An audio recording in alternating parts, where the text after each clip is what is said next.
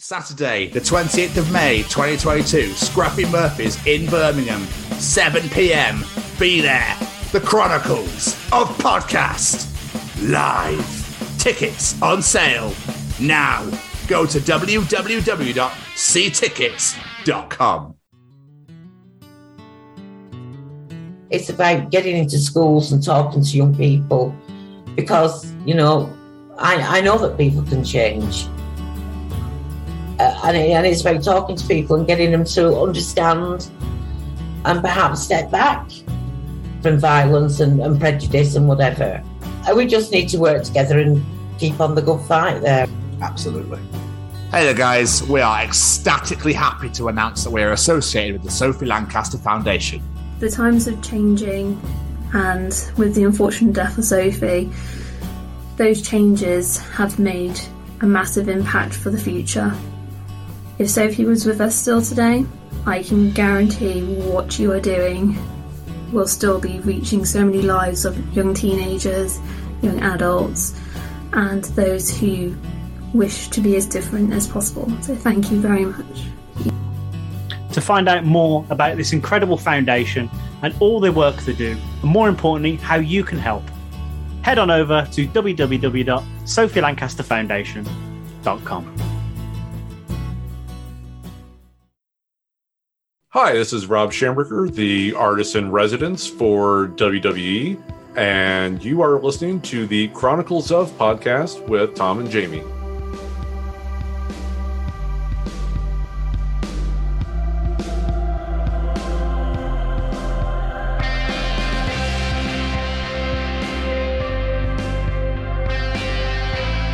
Hi, everybody. That's right. You should know by now. You should know by now how this starts. And welcome to the Thursday night edition of the Chronicles of Podcast. And I believe, Jamie, these are the Chronicles of Rob Schamberger, am I right? You are absolutely correct, sir. Wonderful. We're still driving. I'm still driving. We're still on this road. Fuck it. Hit it.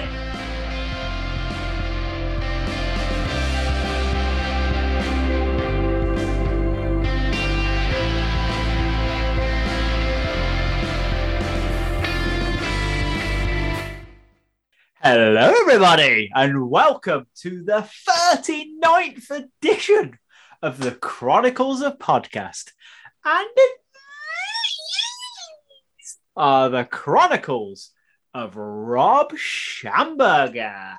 It is I, the bearded Brummy Jamie, and join me as always, this handsome devil over there. Oh, it's only the Scotsman Tom again. Yeah, I know. I'm back. I'm so sorry. You see, you feel that you're like, I really hope Tom's on the show again. Right, cool. Guess that's happening then. Guess that's a thing. He's all over me bloody TikTok and me Instagram, and now he's here and all. I love doing them little short videos. I don't know why. It's really funny because I'm starting to run out of ideas.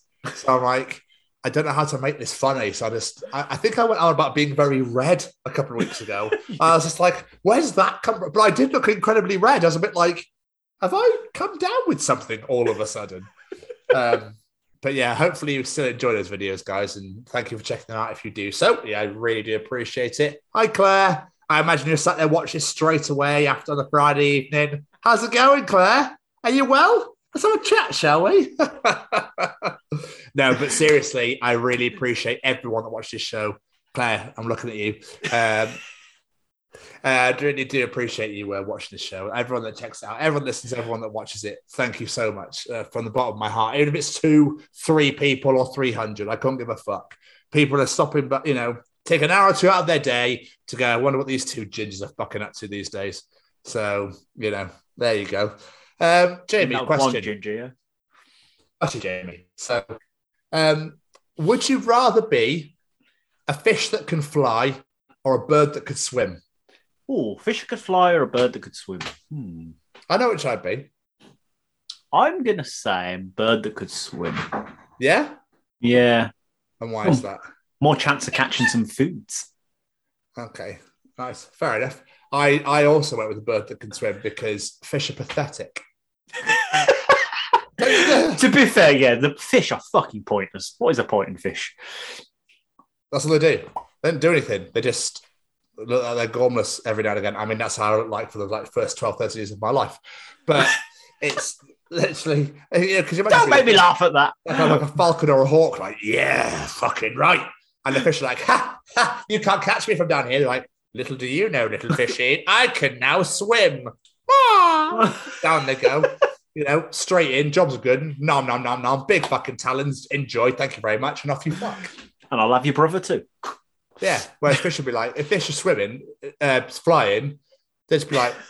I can't imagine what a swimming fish would look like. When fish fly. Oh. It's just a bream. It's a bream flying through the sky. What's it? Just these little tiny fins just flapping at the side. It's so weird, isn't it?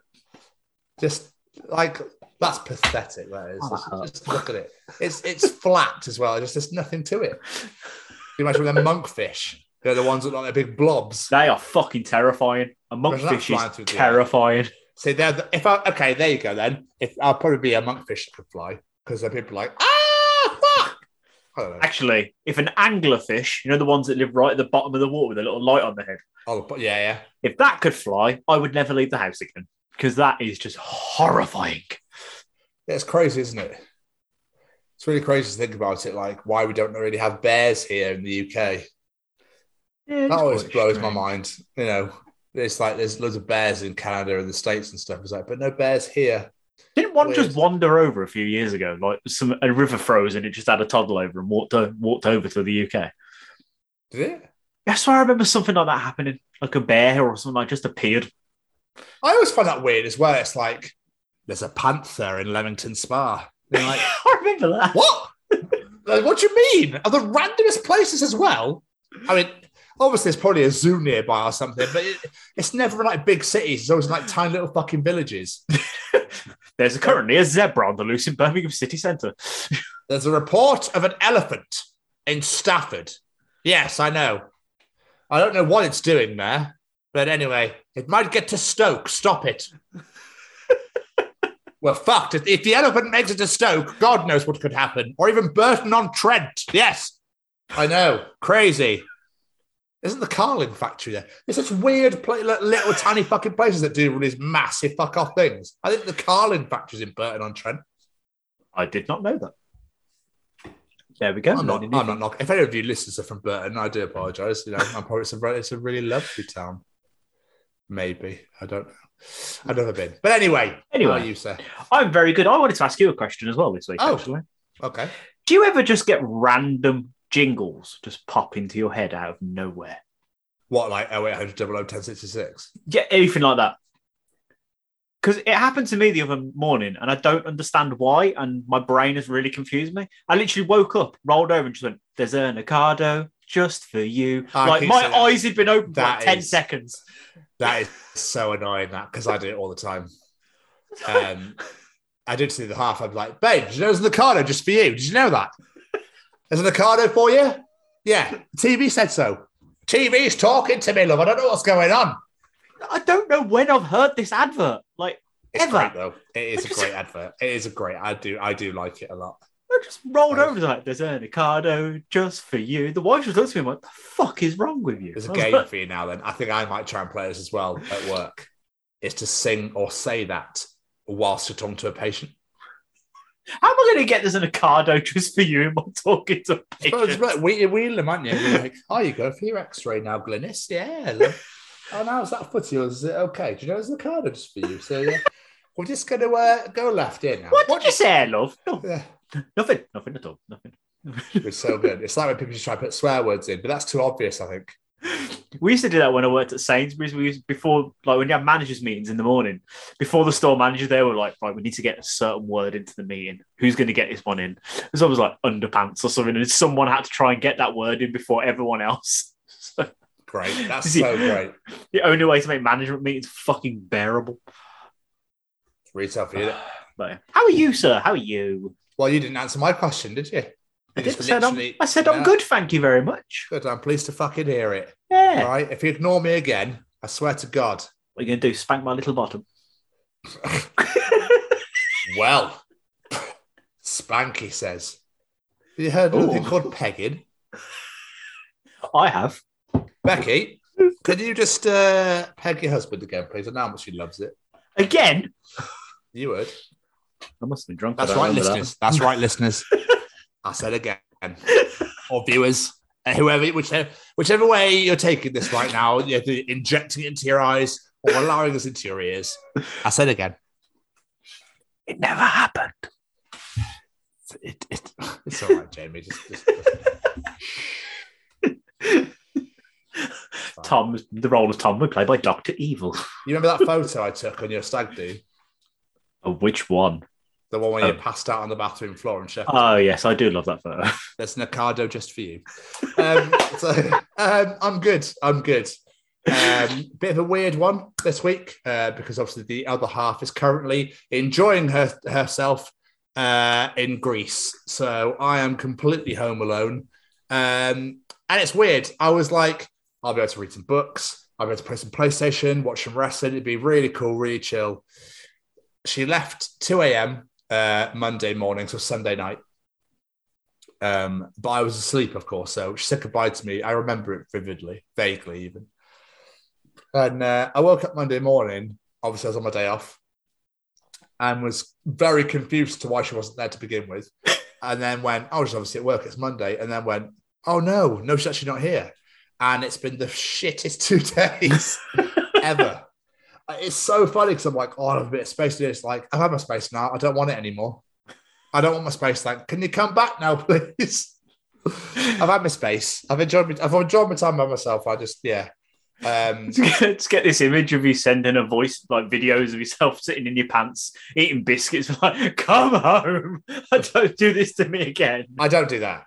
I mean, that's borderline pathetic. That is, that's not what I do. I realized that yesterday I didn't speak until I spoke to you.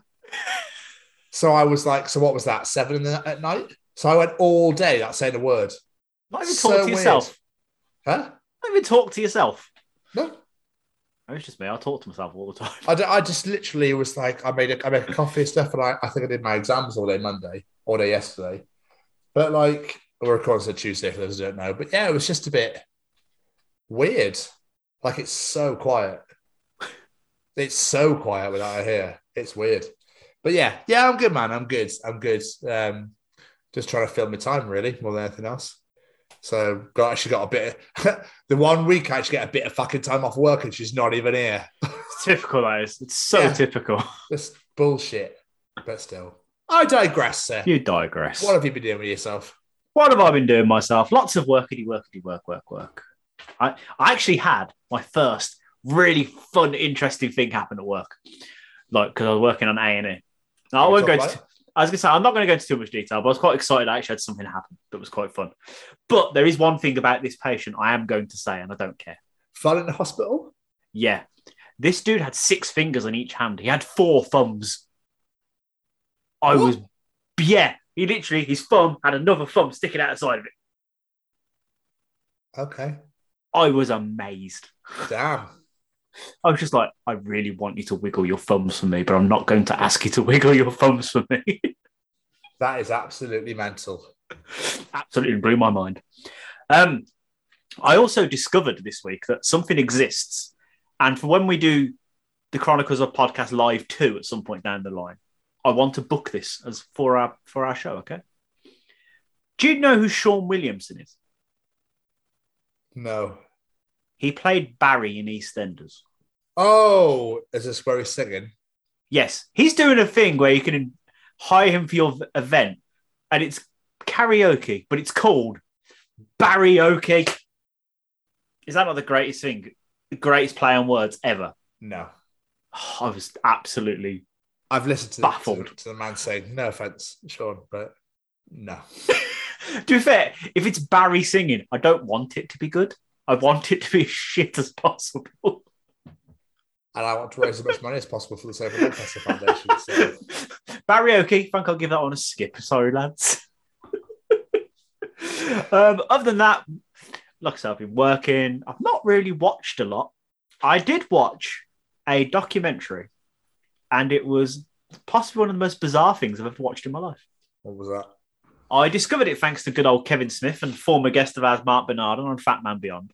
You can find it on Amazon Prime. It's called Finders Keepers. It's basically about a man. I won't go into too much detail to give you the basic premise of it. This man has a plane accident, ends up having his leg amputated from just below the knee down. He turns around to the guy that does the doctor and says, "Do us a favour, mate. I want to keep that leg. Can I keep the leg after the surgery?" So it happens. He gets to keep the leg. He then falls on hard times and has to basically move all of his stuff out of his house and puts it in a storage locker. He's like, okay, what am I going to do with this leg? So he puts it inside of a barbecue. Inside of this storage locker. Your face, Rono, is amazing. And then he can't afford the rent on the storage locker. So it goes. He loses all of his stuff. I know they do those programs in America. It's like, you can own the contents of this storage locker. Storage hunters, yeah. Yes, that happens. Man buys it, goes through all the stuff, opens a barbecue. He's like, what the fuck? So he basically phones the police and is like, yeah, I've got a human leg here. I don't know what. So the police take it, locate this guy who owned his leg, and was like, okay, so I'm going to go collect my leg. The guy turned around and went, actually, I brought that. That belongs to me. Finders keepers. Your leg belongs to me. This guy had a dream of being famous and everything. And he basically set this barbecue up outside of his house and was like charging people $3 to come see the barbecue that had a human leg on it. Yeah, I'm not going to tell you how this ends because you need to go watch it. But this was a huge story in America. It happened like 2005 or something. They ended up on like national TV. I think it's called Judge. It's not Judge Judy, but it's one of those sort of programs. Like it was on that and everything. And it's, yeah, there's a real like heartfelt story behind it. And you hear the history of these guys.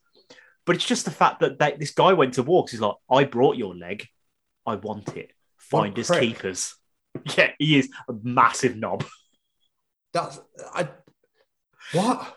Why would you want to own someone else's leg? I'll be honest, that's not where I saw that going. At all, in any way, shape, or form.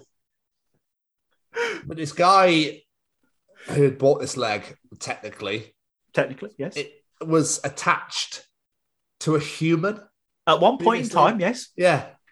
So surely you go, that's my DNA. Yeah, precisely. That's what that guy's like. I don't care what you pay for it. It's my fucking leg. Yeah. Americans are weird. North Carolina. No offense to Americans that watch and listen to this, but my God. Yeah, Finders Keepers on Amazon Prime. It's like 50 minutes long. It's fucking worth the watch. It's brilliant. Okay. I can't see how. Okay, fair. All right. Well, I'll give it a bash. You got to give it a bash. That is out there. That is nuts. And other than that, obviously, yesterday was Bank Holiday Monday, so me and the wife had a day out together. We went to play bowling. She beat me both rounds because she cheated. I don't know how she cheated, but I've decided that she cheated because I'm not going to accept defeat. And then we played pool afterwards, and I won those. So, yeah. Yeah. What about yourself, sir? What have you been up to? A lot of Rihanna-ing. So much Rihanna-ing. Or Fifth Harmony-ing, whichever way you want to look at it. Well, I don't really work from home, so a lot of Rihanna-ing. What did I do last week? For some reason, I felt like I was in London, but that was the week before. That was the week before. The time just merges, and I'm just like, I don't know what the fuck's been going on. What did I do last week? I don't know. Oh, Jamie, I've completely forgotten. Well, we've done 2 interviews. I literally just realised I forgot to mention those. Yeah, one's on this show. We did 2 interviews. I completed Doddy Weir's book, his first book, finally. Hey. Scottish rugby legend that he is. I'd love to get him on this show. He is one of the greatest players to grace the field for Scotland, and he now has motor neuron disease. And the book is all about his journey, how he got into rugby, where he went after. He's an actor speaker now, and they've raised fuck tons of money for MND, and it's absolutely incredible. But it's quite sad reading the book. When it upset me quite a bit in there because, like, I was to his wife and his kids and stuff. Like, that was nuts. And how they told him he wouldn't be around by like 2018, and his second book came out a few months ago. So. Absolutely amazing. Doddy Weir, you absolute legend. Please go and check out the My Name is Doddy Foundation because it's just unreal. Everyone's got to have heard of it by now. So yeah, that was amazing. So I finished that. Been catching up with wrestling, watched a bit of AW as well. So catch up with that. I started Hawkeye. As I have not seen it yet. So I've watched the first episode of Hawkeye and absolutely loved it. Good, isn't it? I'll be going back to watching a bit more on that later. What else have I done? This is crazy to think. Like, it's just been an absolute whirl because I've been Rihannaing so goddamn much. I'm trying to think my last day was Thursday. I've been doing my exams. I think I've got 11 left of 34, 35. So I'm finally starting to smash. Getting there. Oh, mate, it's just brutal. It's so brutal. I was getting wound up with it yesterday because I was getting to that point where my brain wasn't working. I was like, I can't even look at this anymore. It's driving me insane. I don't think there's been really any big. I mean, the half up for lunch at Henry's in Cardiff on Saturday. That was really nice because obviously she's gone to Greece. And then when I left work on Saturday, the women's Six Nations have been on, and it was Super Saturday, and it was the last games in Wales played Italy at Cardiff Arms Park, which is not far from where I work. And when I left to go home, outside Henry's again, the entire Italian women's team are all sat there boozing, fucking fagging it. Like, it was great, and there was no news because they all had the Italian gear on and whatnot. So that was kind of cool. And I'm being mauled by the Canadian rugby women's team months and months ago. That was pretty nuts. Just turned the corner. I was like, fucking hell, where those people come from? But other than that, man, like, off the top of my head, I can't really think of anything. This week's gone really fast. I feel like we only recorded it's a blur. Yeah, it's like an absolute blur. I know what's going to happen. We're going to move on. I'm like, oh shit, that's what I did. Probably, yeah, probably. But literally thinking about it right now, right, sat here with you right now, nothing. Literally an absolute blur. Mrs. ain't here. I'm on my own for a week. I've been working a fuck ton. And there you go. Here we are. Well, if we're all caught up, shall we hear from our friend Mr. Barry? Stay cozy. What's going on? All right. Is this thing on? Well, howdy doody, everybody. This is Braden Berry from Say We Can Fly, founder of Stay Cozy Clothing, your one-stop shop for the coziest, most fashionable hoodies, t-shirts, and more. Gosh, Mickey. That's right, folks. And we're proud to say that we are now sponsoring the Chronicles of Podcast. Ouch. Hosted by Tom and Jamie. Like, you can get 10% off, man! That's right, Shaggy! Just use the special code, The Chronicles, at checkout. Oh, boy! For those who pay attention to Stay Cozy social media, you'll notice they are looking for some new models.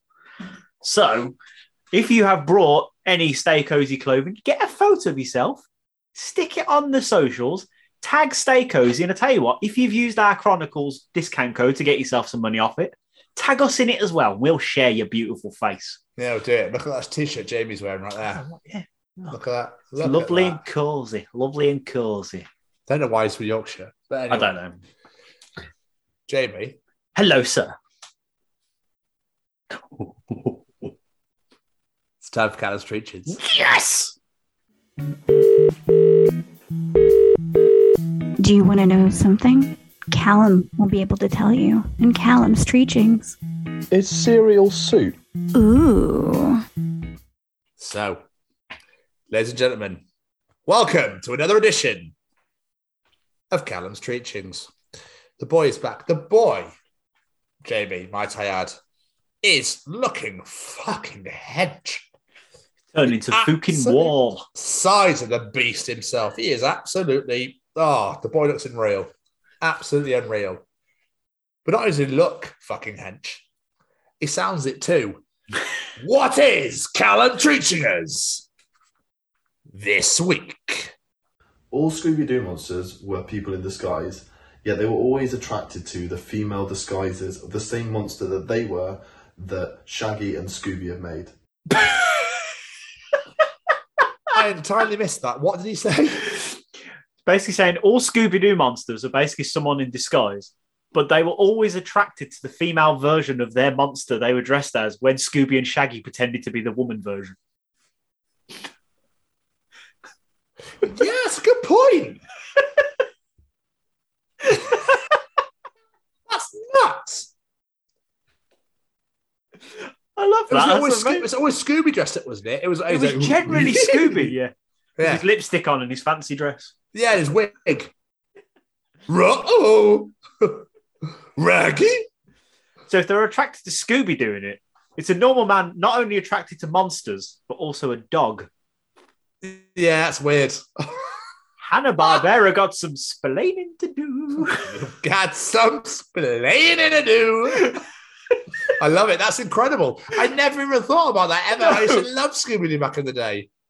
You just see the monsters, you think, oh, of course he's attracted to the female version, but now you think about it, yeah, that's actually just a regular dude in there. That's a bit creepy. Did you ever try and work out who it was? Oh, all the time. I never used to get it right, though. I never used to get it right either. No.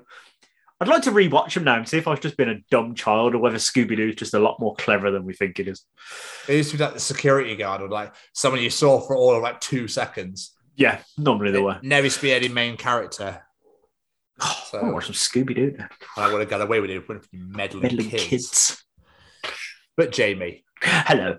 What else is Callum teaching us this week?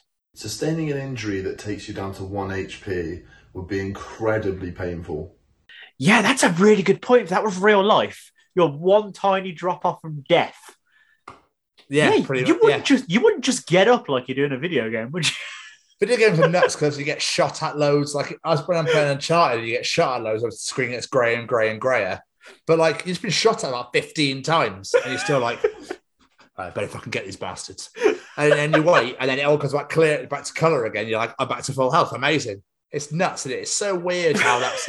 I suppose there's no realistic way, because if you are playing a game like The Last of Us or whatever, or the really big story based ones, and you got hit and you died immediately, people would never fucking buy games, would they? No, they wouldn't. In fact, it was like real life. You got really injured, and all you had to do was just walk it off and wait 5 minutes. Sorted. That'd be great. Or just some games, just eat an apple. Sorted. I love the idea of like in games like Final Fantasy or something or Uncharted that an ambulance just turns up and takes you away. And shows you all the surgery and stuff. You sat there for 6 years, like fucking hell. I don't really. That'd be hilarious. Wouldn't it? It was like true to life. That'd be nuts. At the same time, I'd quite like to see a video game like that. You've got to have some skill to get through a game like that. Well, do you remember back in the day, the Sega and Nintendos and stuff back when it used to be like pretty much one hit and you're done? Oh yeah. Don't jump properly, you fall down a fucking mine shaft or something. Mario. Yeah. I used to get to the last world in Mario 1 and 3. Oh, I could never do it. No, man. I think I completed 3 once and I ended up leaving my NES on for about a week because obviously you couldn't save. I was like, I'm not turning this shit off. I'm going to complete this fucking game. I literally left it on for like a week. Incredible. Absolutely incredible. Dedication. And Jamie, finally, what is Callum teaching us this week? With all the ups and downs and curves our ears, they've made very, very good skate parks. Cut out then. I didn't hear it properly. Fuck's sake. With all the curves, the ups and downs and everything of our ears, they'd make very good skate parks. That's phenomenal. That's it, just grinding over the lobe. On the inner part, I think is like it's almost like a half pipe, isn't it? If you went, yeah. That's very much another stoner entry. That is. I feel like he's just been stood in the corner of the gym, looking at someone's ear, and gone, "Imagine riding a little skateboard around that." Yeah, brilliant, absolutely brilliant. That's all I'm going to think of now whenever I look at someone's ear. I'm just going to be like, I'm just skating down. Get a fingerboard. I was about to say, get a fingerboard. Board slide. That's amazing. Oh, I love you, Callum, you beautiful man, you. What an absolute legend. And you get those live May 28th at Scruffy Murphy's. It's going to be fucking sick. Get your tickets now. Oh, go and get your tickets. How would the Demon Headmasters do like that? And his eyes just glow green, and they buy your tickets. No. You know we know nothing about the Demon Headmaster. The woman that wrote them told them we didn't understand the character, okay? Oh, yes. Oh, yeah. God, that's the time ago, wasn't it? That was hilarious, though, by the way. So just having a bit of a laugh. But there we are. Jamie. Hello, sir. It's now time for Tom's Journal. Yeah, it is. Read to me, baby. Oh, sexy.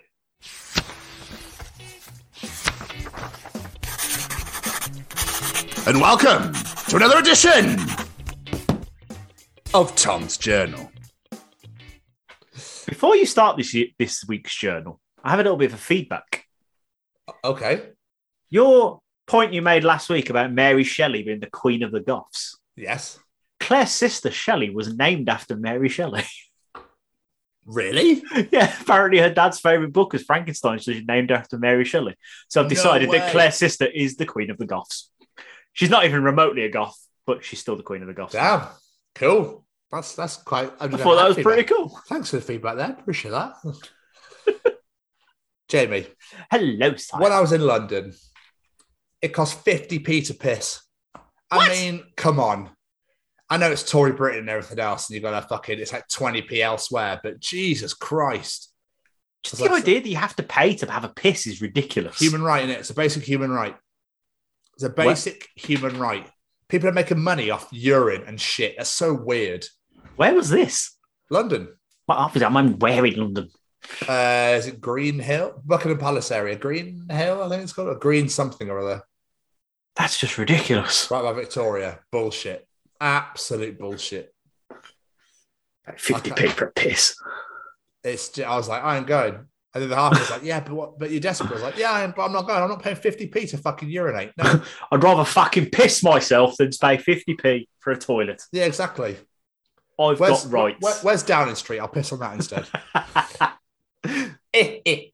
Anyway. But what was funny was at the same time when I was walking towards Buckingham Palace was there were these proper like Tory girls, 4 of them in front.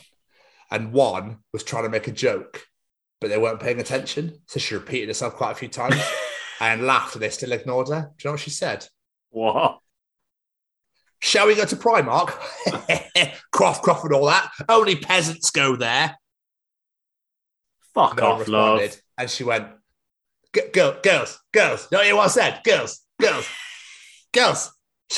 Primark, yeah? Peasants, yeah? Girls. I was like, oh, just give it a rest. Like, fucking hell. What a dickhead. Prick. Right. As I'm sat here wearing Primark shorts. Thank you very much. Before I jumped to the picture round, right? There was this morning, and Lorraine are really starting to struggle with their news stories. Oh, God. They're really, really struggling. Guess who they interviewed on this morning? Go on. A lady in Ireland that likes to dress as household items. What? She was a tub of Quality Street. And I was just like, no, you're not. You're human. You can't be a hexagon-shaped box. But she dressed in a purple dress and put weird bows like sweet wrappers on her. Odd. Then she was a lamp. And then she was some toothpaste. And then I think she was a settee. And I was just like... Why? Okay. You obviously clearly don't get paid for this. So it was quite weird. It was quite weird. I do not know. I could not tell you why. I can't Backstreet Boys you, I'm afraid. I like that. But why? And why is this person on This Morning in Lorraine? Exactly. It makes no sense, does it? Christ. I'm looking for the picture right now. Don't you think some podcasts would stoop that low in order to get that sort of guest? Tell me, right? Right. Picture round time. This makes me so excited. My child fell down the stairs. Mummy Facebook groups. Why are you not watching her? Are your stairs not bubble wrapped? Are you not feeding your child organic homegrown food? Did you not douse your child with essential oils? Dad Facebook groups.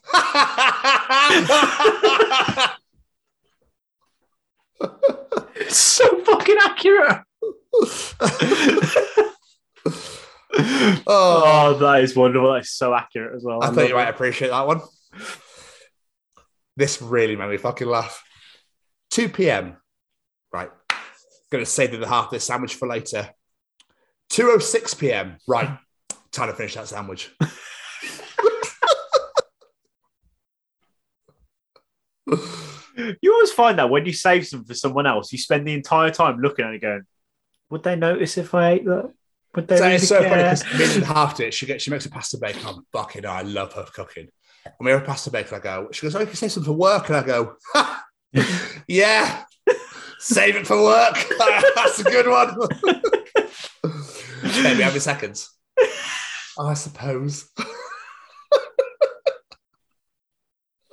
I love it. Her mum loves cooking and she loves the fact that I eat fuckloads. So she's like, do you want to come for dinner, Tom? Do you want to come over for lunch? Do you want to come up? Do you just want to live here? Will that be okay? We do that though. Sometimes we cook like a bigger portion to save some for work the next day. And you just find your dinner one getting bigger and your lunch one getting smaller and smaller. You get to work tomorrow, like, I've got one piece of pasta. Fuck. Well, that was not worth it. Okay. Arrogant. You have my sword. Legolas. And you have my bow. Gimli. And my axe. Neighbour. Are you sure? I mean, I'll look in the shed.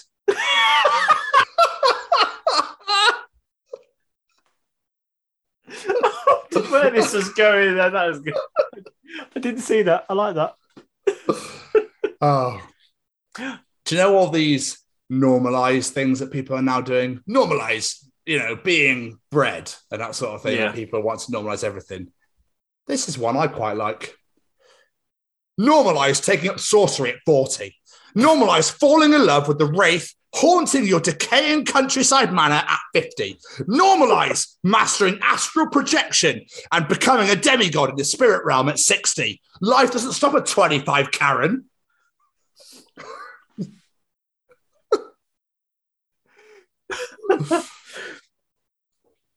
I thought that was quite funny. I like that. I was expecting more reaction, but it's all good. Just laughing. They're not for everyone. They're not for everyone, Jamie. I was laughing. Calm down. How do you know that an animal is extinct? I mean, have you looked everywhere? Someone replied, they asked the other animals, bro.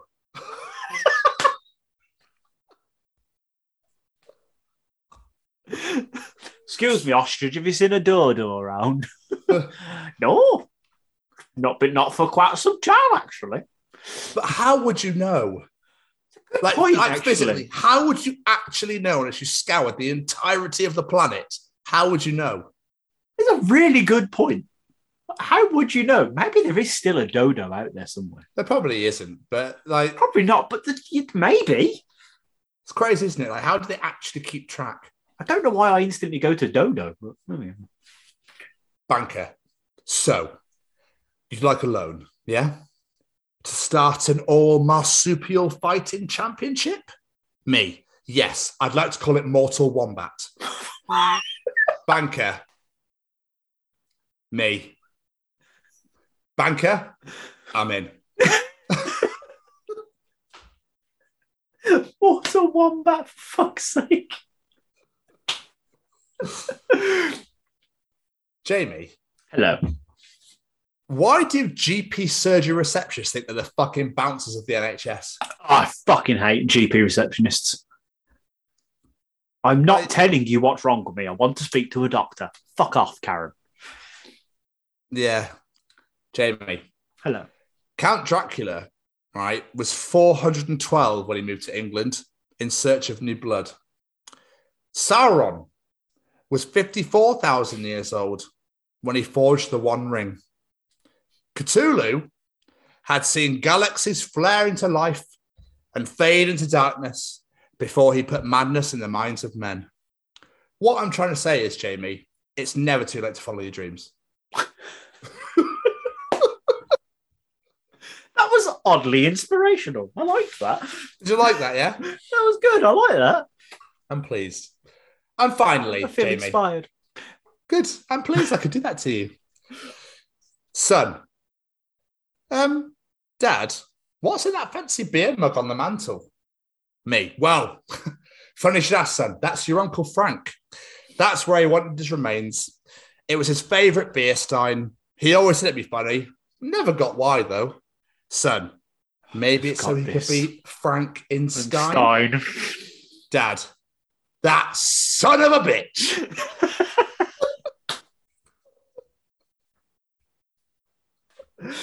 Oh, as soon as you said Stein instead of beer glass, I was like, oh, for fuck's sake.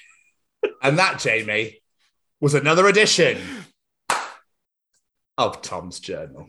Beautiful. And I think we should go and hear from our mate Frank, the audio drama feed, don't you? Oh, definitely. Come on, Frank, talk to me. Hey there. I'm Frank Guglielmelli, and I'm the narrator for the audio drama feed, featuring such audio dramas as Bounty Hunters, Marty and Mars, Val Toby, and so much more. You can find all of these wonderful programs on Spotify or wherever you listen to podcasts. Or you can go to our website at www.audiodramafeed.com. We are thrilled to be affiliated with the Chronicles of Podcast with Tom and Jamie. Oh, Frank, we appreciate you so much. Thank you for giving us everything at the audio drama feed. You can find them on Spotify. Go check out Val Toby because I'm in it. Or go check out Bounty Hunters, Marty and Mars, or Starlight Phineas. But don't check those out. Go to Val Toby because I'm in it. But still. Anyway, should we bring that piece in? I think we definitely should grab that piece. That fantastically artistically painted piece. Oh, yes. Welcome to the Chronicles of Rob Schamberger. Rob is the artist in residence at a little company called WWE, Jamie. Did you know this? I think I've heard of it. I think we might have mentioned it once or twice. World Wrestling Entertainment. I mean, if you really strive and achieve to do what you really want to do, you can achieve your dreams. Did you know that? You can. Let's be honest, it's been a bit of I'm trying to think of the word I'm after. The message of this show, really, like the amount of people we spoke to just went, I wanted to do something. I found out how to do it. I fucking did it. And now look where I am. I'm awesome. And it's exactly that. It's incredible. I love this. This. Just me to think that you'd be like, I was going to paint a picture. That's in Randy Orton's office. Yeah. I was just chilling with Stone Cold Steve Austin having a chat for a bit at WrestleMania because I can. Because, yeah, why not? It's just stunning. It's nuts. It's really nuts to think, we've been wrestling fans for what? Years, over 20 years. 30 years, yeah. Yeah, it's just absolutely batshit. I don't know, it's just crazy. It's just, I love it. And I love the idea of, I wanted to do this, so I did it. What I love about this interview as well is going into this, obviously I knew Rob worked for the WWE. I've seen his artwork before, but didn't know that much of his story. There's not a whole lot out there about Rob and his story. And it's absolutely amazing. Like, found out so many amazing things during this interview. It's definitely one to recommend. You don't need to be a wrestling fan. I don't want people to be put off over the fact this guy works for a wrestling company. You don't need to be a wrestling fan. No, this is a story about a man chasing his dream, following his passions, and getting to where he wants to be. And it's stunning. I needed to feed his cats. Yes, definitely needs to feed them cats. Definitely. It's all about feeding those cats. But to be honest with you, Jamie, I don't want to really dabble on too much longer. I think we should really get into the juicy and meatiness of it all. I think we should definitely slice into a juicy, meaty piece of Rob. Wonderful. Jamie! Yes, sir. Any of those words are final at all, or are you good? I just want to say massive thank you to Mr. Rob Schamberger. You absolute legend, you. Everyone go check out Rob's work and enjoy this interview. Absolutely. Rob, thank you so much for taking the time out, sitting down to talk to us out your very busy schedule, as I know you are building Lego and that sort of thing. So I know that obviously you are a very, very busy man. But still, ladies and gentlemen, here we go. Ladies and gentlemen, interviewing this week, he is a painter, the artist in residence at WWE. He really needs to feed his cats. It's Rob Schamberger. What's going on? Hello. How you doing? Good. How are you? Yeah, not too bad. Thank you, Rob. Thank you so much for doing this for us, buddy. We really do appreciate it. We're not as cool to have our microphone hanging Oh, You know what I mean? It's just- well, thanks for putting up with me after I totally shit the bed the last time. Sorry about that. It happens. Don't worry about it. It's fine. Everyone's human. Not with me. I'm supposed to be perfect all the time. Haven't you asked the internet? Oh, of course. Of course. Sorry. Yeah. You can pay us in complimentary WrestleMania tickets. It's fine. If I got those, I would give them to you. Totally would. Yeah. Wink and all. Nudge. As I said, didn't Mr. Perfect obviously had another son that we didn't know about. So. But still, honestly, it's absolutely fine. We don't hold grudges. Oh, good. Much. No, I'm joking. So you're not. So I've heard like the Irish hold the grudges. Is that less so elsewhere? I mean, or is that Irish American? Because I mean, like over here, if someone says that like they're Irish, that means they're about to like break off a bottle and stab me with it. I feel like there's a difference between Irish and American Irish. I don't know. Well, okay, here's a hilarious thing. My first WrestleMania, I shouldn't give you all the good stories before we're even really going, but I did that WrestleCon thing. Instead, I wasn't with WWE anymore, and there was this group of Irish fans that came over, and like two of them like looked like they'd been beaten with a baseball bat like recently, and I go, Jesus, what happened? And it's like we ran into this rival Irish wrestling group at a pub last night, and we got into a bit of a fight. And I'm like, oh, so yes, okay, so the Irish thing is across the board. Yeah, I think it's a religious thing, isn't it? It's a Catholic and a Protestant thing. Yeah. And it's like they're just angry all the time. Yeah, and it's like certain roads don't walk down if they're painted a certain color because that's like a Catholic side, and then there's one, and it's just mental. It's just absolutely not. I've never been.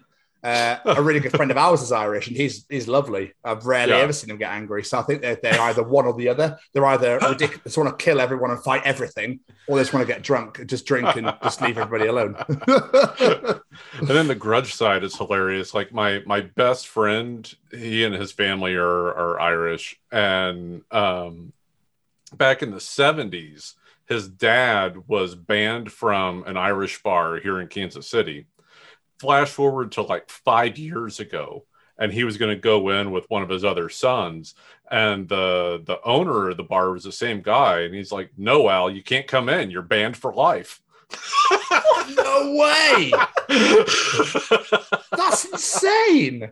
Yeah, I love it. That is yeah. I suppose you never think about it, do you? People will go, oh yeah, well, fuck off, you're banned forever. You're like, oh, okay, yeah, no worries. I'll go back in 10, 15 years. They won't be there. 50 years later, that's insane. Yep. That's mind-blowing. I guess he had thrown a bouncer through a plate glass door, and the owner was like, you're banned for life, and meant it. Jesus. Part of you's like, that's so petty, and the other part is like, I'm quite impressed that you're sticking to that. I quite admire that. I respect it. And he must look so different 50 years later as well. So the fact that he still remembers who he is insane. Well, they all go to the same church. Okay. I was going to say that photographic memory of like, right, I know you, but you're 50 years older. Get out. Like he was seriously like hobbling in on a cane, and they didn't care. That is nuts. Wow. Well. I mean, like I said, we haven't even started, and we're off to an absolute flyer already. But basically, Rob, what we like to do here is Jamie does a nice introduction, and he lures you to that false sense of security, makes you feel nice and warm and cozy and ready to go. And then we're going to absolutely bombard the living hell out of you with questions. How does that sound? It's the equivalent of breaking off a bottle and stabbing me with it. I'm good. Yeah, just a less violent way, I guess. Slightly less violent. Right, let's do my intro. Ladies and gentlemen, today we bring you a wonderful gentleman with an extraordinary talent. Using his very unique art style, today's guest has made such a name for himself to the point he is now artist in residence for a little company you may have heard of called World Wrestling Entertainment. Today we bring you the Chronicles of Rob Schamberger. It's me. Hello. Hello. Welcome, sir. Thanks for having me on. Oh, thanks for coming on, Rob. We really do appreciate it. It's it's quite an honor actually, because obviously with us being ridiculously huge avid wrestling fans, anyone we get from that world or that side of things would be like, oh, WWE. Oh. And everyone else said no, so you're stuck with me. Yeah. So, we almost got Vinnie Mac, but he chickened out at the last minute. Oh, he just needs to toughen up one of these days. Get some grapefruits. I think it's more like just wash my hair tight, lads. Sorry, I'll similar anyway. he did McAfee show instead. I don't know. Yeah. So, we said, Pat's all right, mate. We understand. Don't worry. But seriously, though, Rob. First and foremost, the most hard-hitting question of all: how was your pandemic season? Well, I guess it's still kind of ongoing. Although, recently they said that the U.S. is finally out of the pandemic classification, so I guess I can officially talk about it in the past tense. I don't know. I'm nervous about that, but working from home as an artist, and with WWE going off the road for about a year there, it was, as far as my day-to-day life, not a huge change. I'm pretty much at my drafting table painting every day anyway. So that didn't change a whole lot, other than, once or twice a month I'm at WWE events. And so I got to stay home for a bit. Me and some friends joke that for our pets, it was the best year ever. We were home all the time. My cats absolutely loved it. That's lush. Yeah. I didn't catch it. Good. Yeah. And people close in my family did, but made it through to the other end so far. So as far as all of that goes, as good as possible is how the pandemic has gone for me. That's good. I'm pleased. But yeah, I see what you mean, because a lot of people now are saying when COVID was around, when COVID was a thing, because here in the UK, it's gone. No one talks about it anymore. It's just it might be a 1 in 23 people have it. It's really low. Cool. Anyway, so what's going on in Russia? Millions of people have it, but otherwise we're doing good. Yeah. Exactly that. Yeah. I said, you've got a cold. What's wrong with you? Just get some paracetamol and you'll be fine. Yeah, I got the 2 Moderna shots, got the Pfizer booster. I've got a heart condition, but they say I'm still not qualified for the second booster, but I don't know. I believe in science. So when I get it, I'm going to, when I'm eligible, I'm getting it. Doing all this as right as I possibly can. Good man. Absolutely. Yeah. We're right there with you. Thank you. So take us back to the days of young Master Schamberger. What were your original career plans that you wanted to do when you grew up? Was it always art for you, or was it something else entirely? I am so glad my last name is not Bates.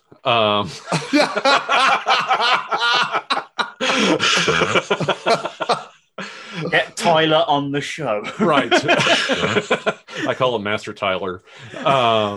I pretty much from when I was 7 or 8, when I got my first comic book, I knew right then, I want to be an artist. It was an issue of the Incredible Hulk, and the feeling it gave me just from a series of images, okay, I want to be part of this. So yeah, pretty much from the beginning, from around whenever your brain is developed enough to say this is definitely what I want to do with my life, that's about how long it's been for me that I want to be an artist.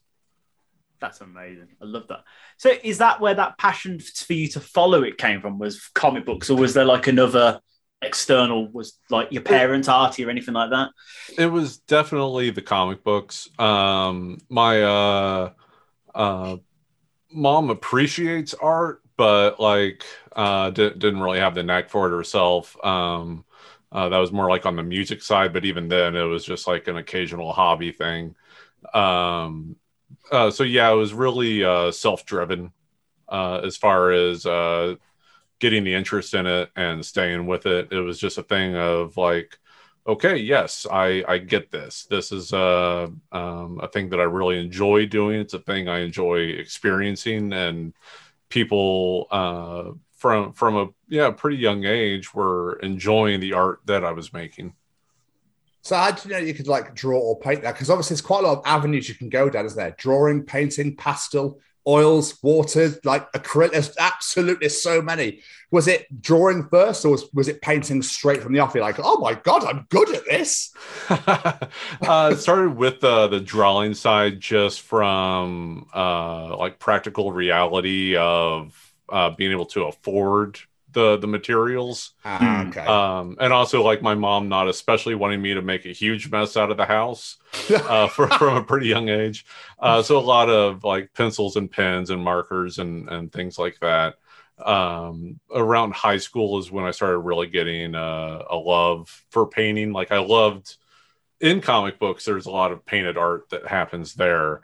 So, wanting to try to duplicate what I was seeing, especially around high school age, that kind of came into it. But I more see it all as just different tools for making visual art. And there's things that I've learned from using a brush and ink, like black ink, that applies to the way that I apply watercolor or acrylic, or vice versa, like all around. Like just recently I started using a tool for acrylic where I was all of a sudden like, hey, what would this be like with watercolor? And it's completely changed the way that my watercolors look. Nice. So it's just experimenting and seeing what comes back to the core style. That's so cool. I like that. Yeah. Did you study art at all, or was it just something you just practice? I consider that studying.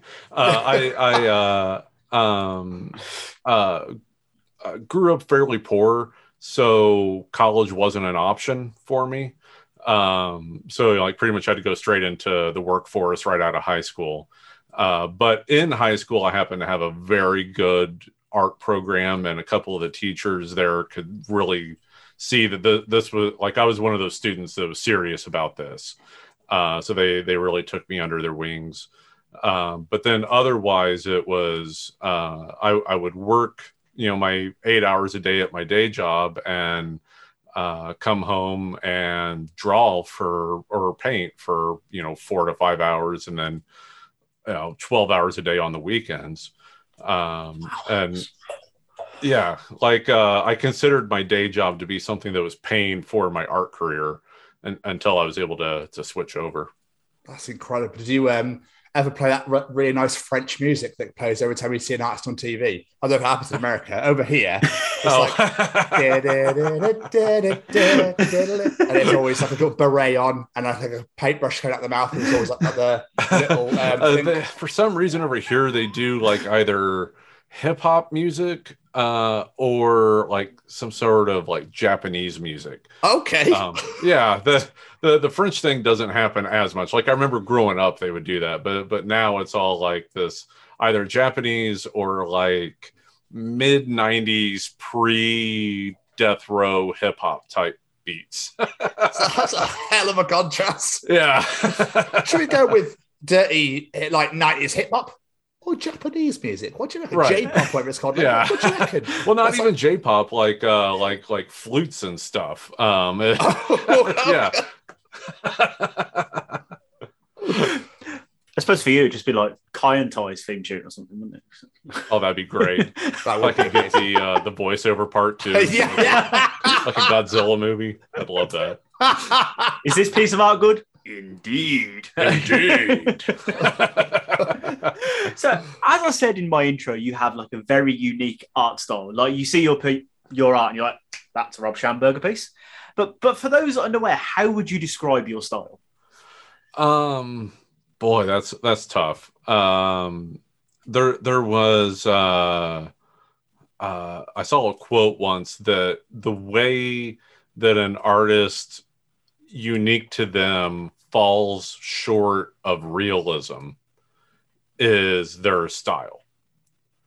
So like the ways that I don't make it look photorealistic are like the ways that my style is coming through. And you know, like it varies based on the type of medium I'm using or the different kinds of approaches.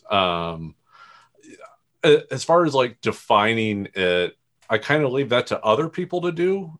Historically, that's been the way in the art world. And hilariously enough, like most of the major art movements, the names that were given to them were derogatory at the time. Oh. Like Cubism, Impressionism, movements like that were actually terms that were brought up by the critics in the newspapers to make fun of the artists that were doing this sort of work. Abstract expressionism, things like that. It was all to make fun of it. And then over time, like the artists themselves embraced it, said like, yes, okay, great, call us that. And it became like, now, like when I tell you that, you're like, how is that making fun of it? Because it's so synonymous. But at the time, it was really derogatory. So go ask Twitter what you would call my style. There's plenty of jerks on there that'd be just happy to tell you what they think. They're just jealous, Rob. That's all it is. When I first saw your work, I was like, gee, that's incredible. Like literally mind-blowing. You say it's like photographic realism, whatever, but in a way, your paintings are kind of realistic because I still went, that's definitely Asker. That's the detail on her face. That's Adam Cole. Like there's so many. The Tommaso Ciampa one, I was blown away by. I love him anyway, but just how real he looks, the way his detail, his beard and everything. I was like, and his coat, incredible, absolutely incredible. I would say, like, with my approach, first, thank you. You're welcome. But that, yes, I want it to look like the subject, but it's more important to me that it feels like what it's like when you watch them, right? Yeah. So getting that energy, that feeling across is as important or more important than just making it look like them. I love that. So is it a different technique you use for different images, or do you have like the Rob Schamberger technique? I don't. I kind of equate it to freeform jazz. Like I know where I'm starting from, and I have an idea of where I want to finish, and I just improvise in between. A lot of it, like I've kind of figured out different combinations of color or technique that'll get me a certain result. But like I'm often as amazed at how it turns out as someone seeing it. Like, like the recent Oscar one I didn't like it until the very last brush stroke. And then I'm like, oh, that one worked. Like, like the whole time it's kind of a controlled panic. Like, oh God, this isn't working. What do I do to fix this? This isn't right yet. What do I do here? Oh, I love that. So I was doing my research, as you do, but I know how reliable the internet is. But I read somewhere that you get like a promotional still and then like build on top of it. Is that right? Is that? Well, I'll use that as reference. Yeah. Like I'm not like physically painting on top of that. It's a reference that I have mostly to get, the likenesses right. But it's not that interesting to me to make it look exactly like the thing, right? Like people want a painting, so I do things to make it look like a painting. I guess by painting it, I don't know. So, what got into wrestling then? How did you first venture across? What was WWF at the time? I didn't actually grow up on it like most people. I came in when I was 18, so it would have been 98, 99. Oh. And my mom had recently remarried, and my stepfather was a fan back in the 60s and 70s. And I was over at their place doing laundry like a 18-year-old does. And my stepfather was flipping through the channels and landed on WCW with Ric Flair doing a promo, and it was like the clouds parted. I heard the angel choir. Like, I get it. This is what wrestling is. Okay, I get it. And like, I knew nothing, right? Like, I knew some of the names of like 80s wrestlers just from like the Rock and Wrestling cartoon. But that was about all I knew, really. And so the next week when I was over there again, it was on a Monday, and I was just looking for quote wrestling, and landed on Raw instead of Nitro. And like at that time it was Jericho and the Hardys and Edge and Christian, Triple H, The Rock, Stone Cold. Like, I was in, man. Like, I immediately fell into it right from that moment on. And like, again, like coming in as an adult and like knowing that it's a fictional presentation, right? Some of the really absurd stuff at that time was what really got me to fall in love before, like, gaining an appreciation for, what they're able to do in the ring. So like, Big Boss Man, dragging Big Show's, dad's coffin around.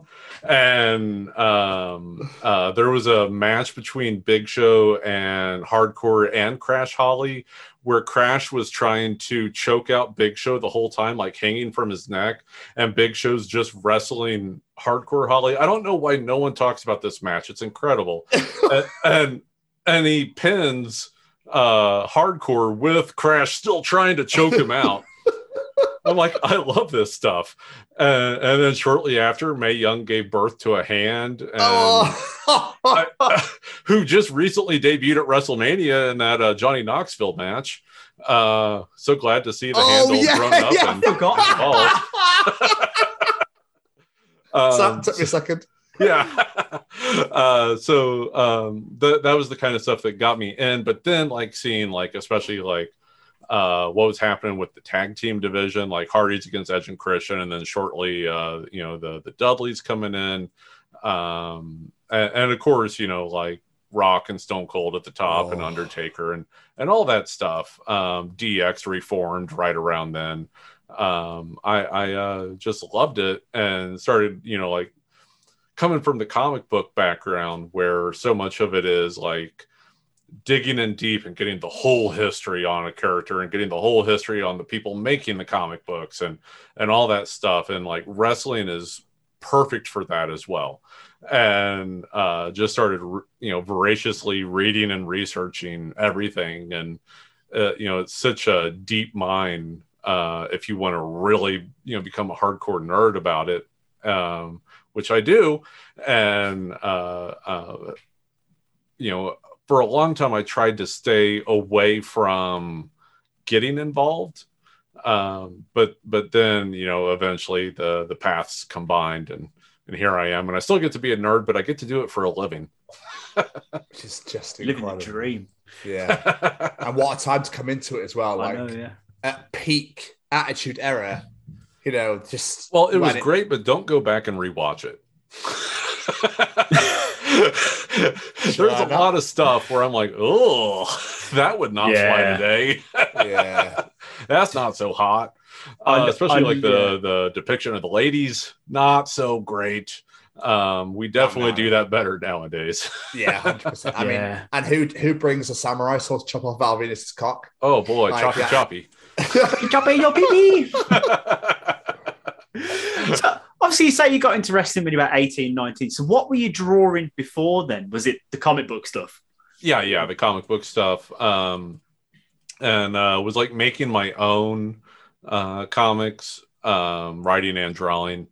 And for a long time, again, like, I had the day job to pay for my art career. And it just got to a point where I was around when I turned 30. And I was just miserable having day jobs, as I'm sure everyone everywhere can relate.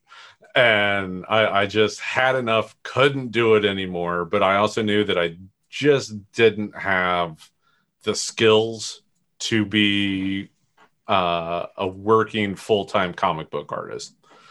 There's a lot of things that go into, especially like drawing a monthly comic book, that are skills that I just don't have, right? Like, you wouldn't hire an electrician to fix the pipes in your house.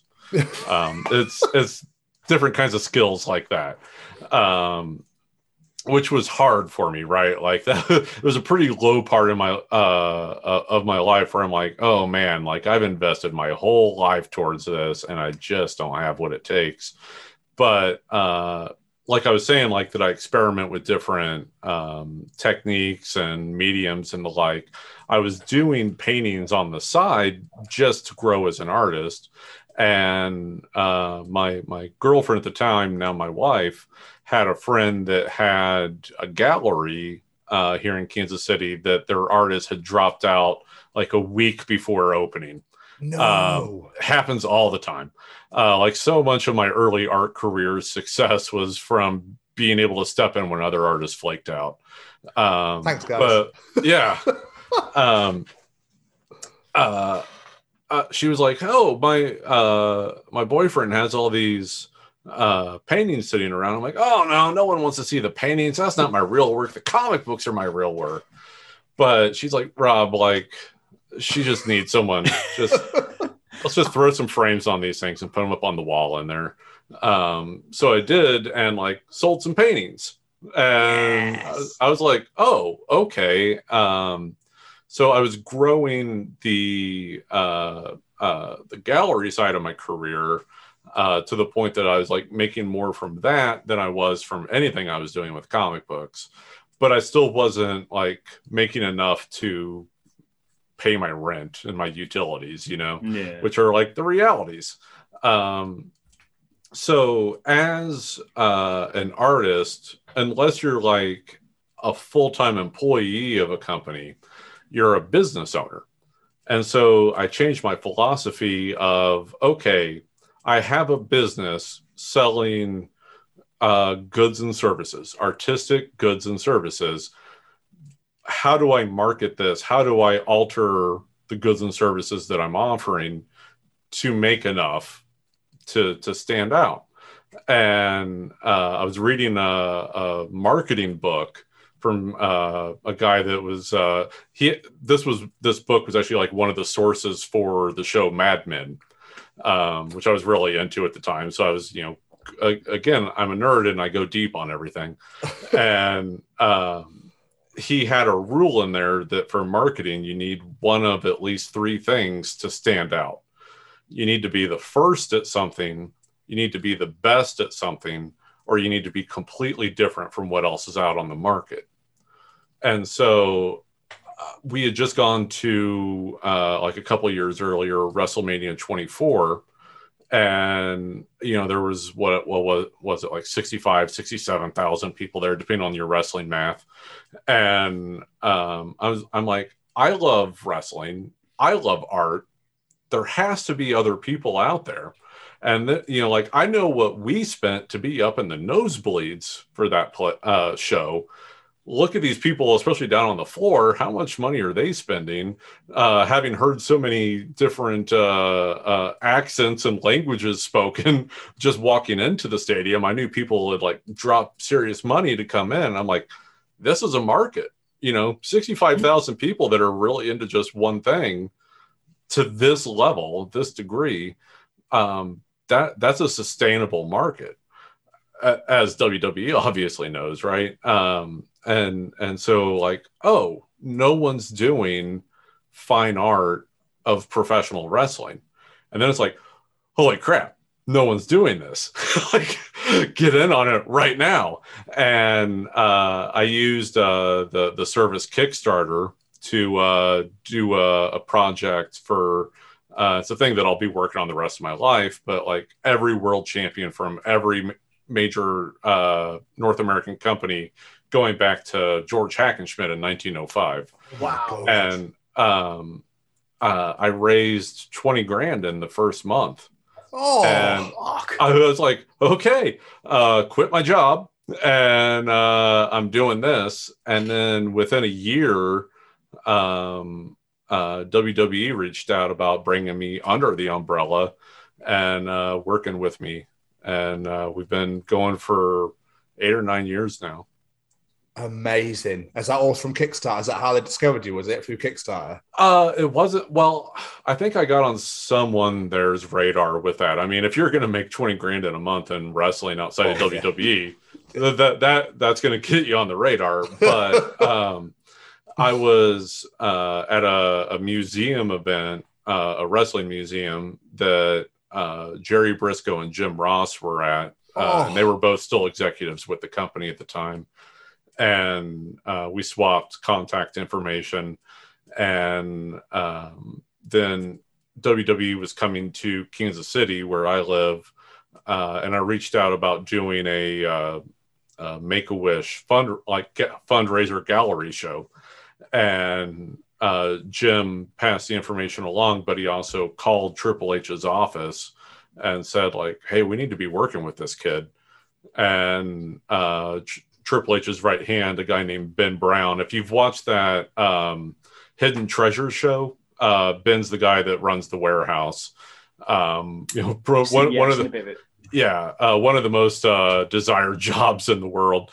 But I had met Ben at a different event, and he's like, "Oh yeah, I love Rob," and he said to Triple H, like, "Yeah, let's definitely do this," and we were off to the races. Incredible. It's mad. Because it's all about, like, number one, like doing the work, right? And then number two, like getting out there so that people are seeing it in person. Like online, people see the stuff, but it doesn't compare to seeing it in person. And I knew that. So like anywhere that there was any kind of like wrestling type convention, I was booking myself at, like buying a table and setting up, because I knew over time, if I got enough of the right people to see the stuff, it would work out. I love that. I love stories like that. It's something that's quite a common theme on this show, is people that have a passion for something and do whatever the fuck they can to become successful at it. And you smashed it, man. And I love it. It's incredible. I love the way people do that. But as you've said, you work with the WWE now. You do so much of them. There's a network show, Canvas to Canvas. I've seen pictures of you at Access doing like paintings from scratch at Access. Like your pictures are on the back of action figures.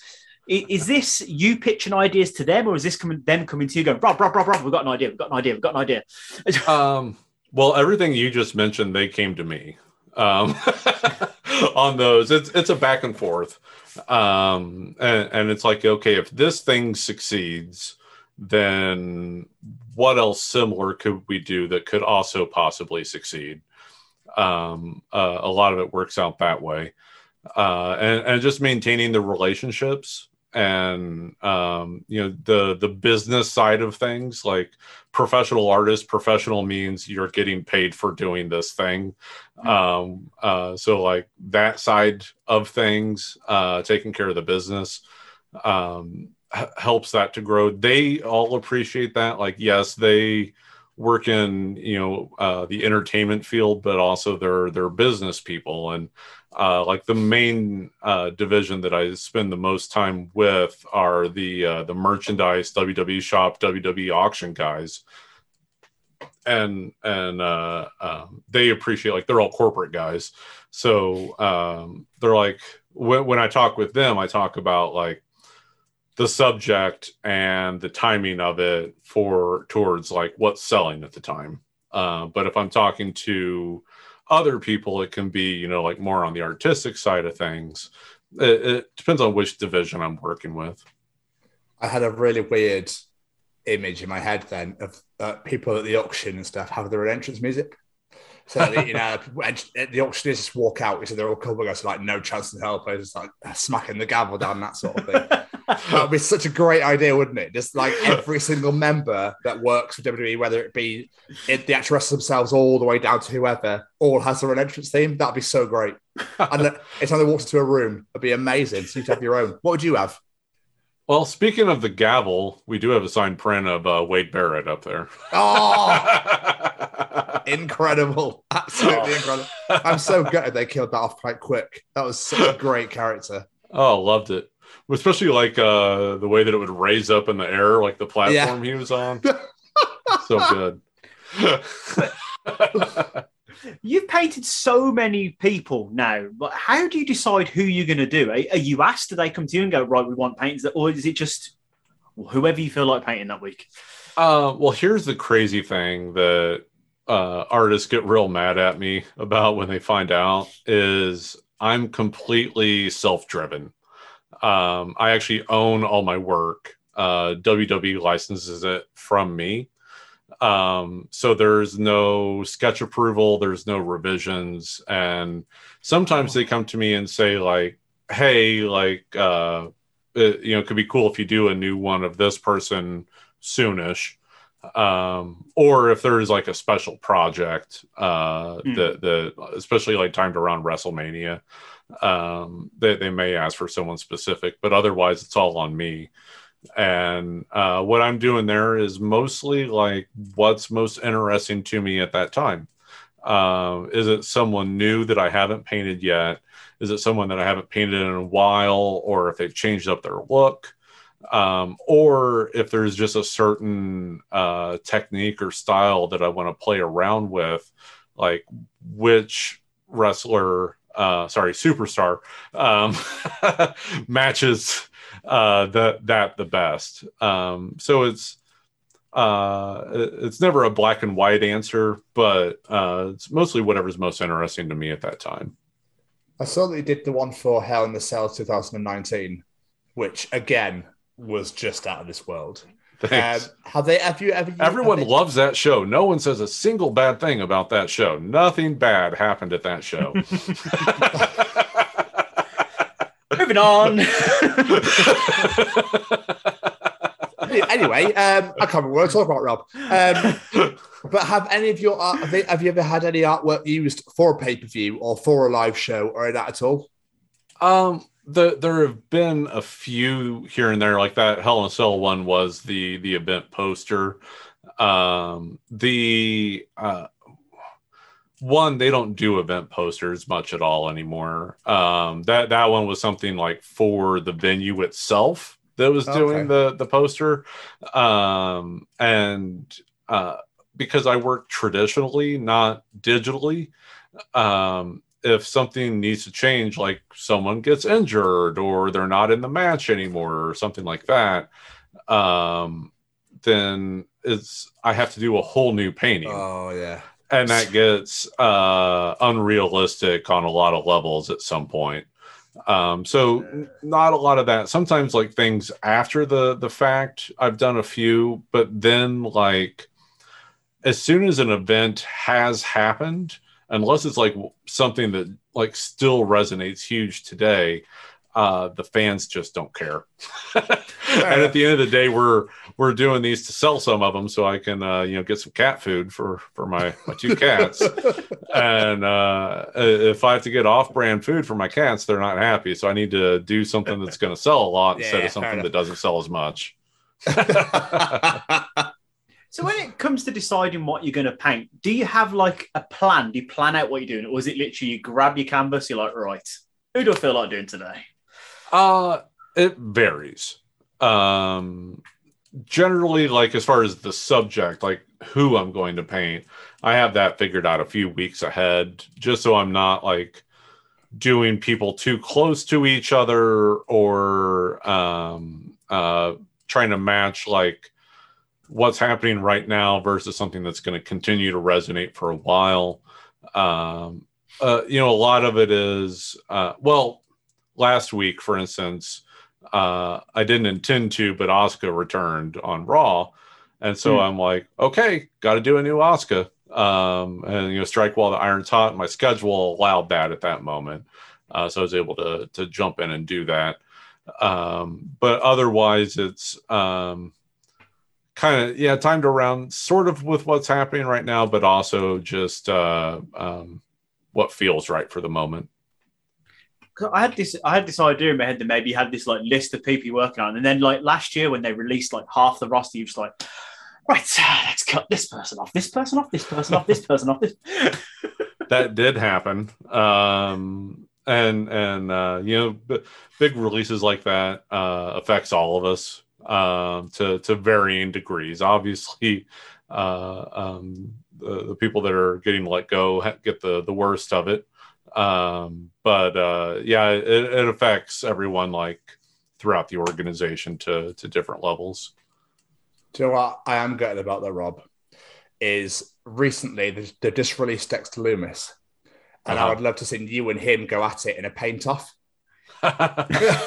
we kind of toyed around with that the one time I met him.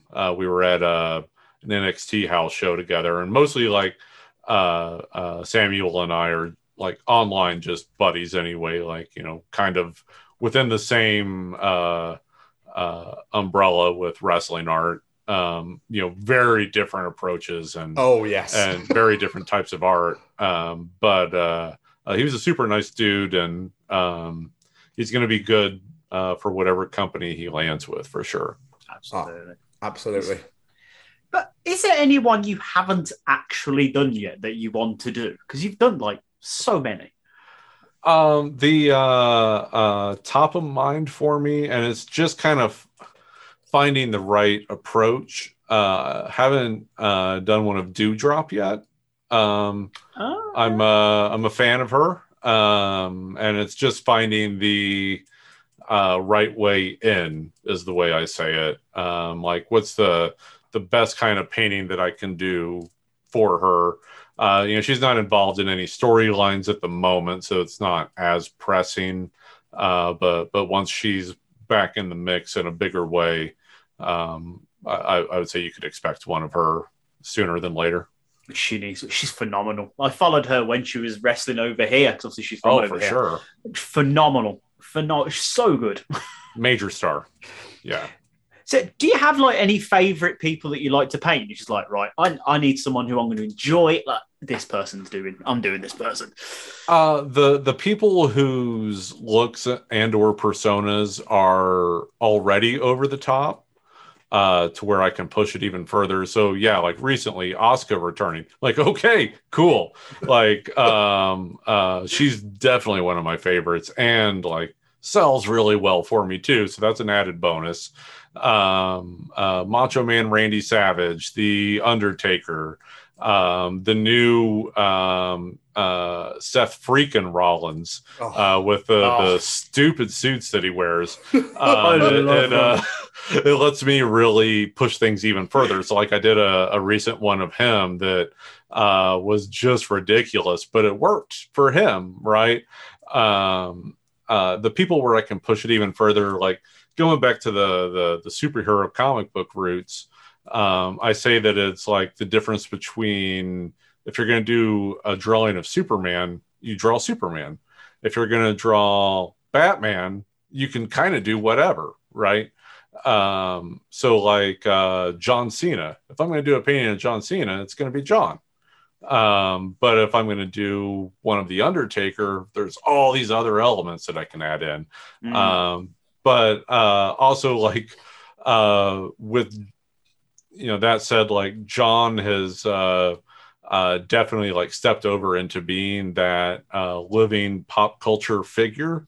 So there's like different things that I can do with him now than like when I was first starting out.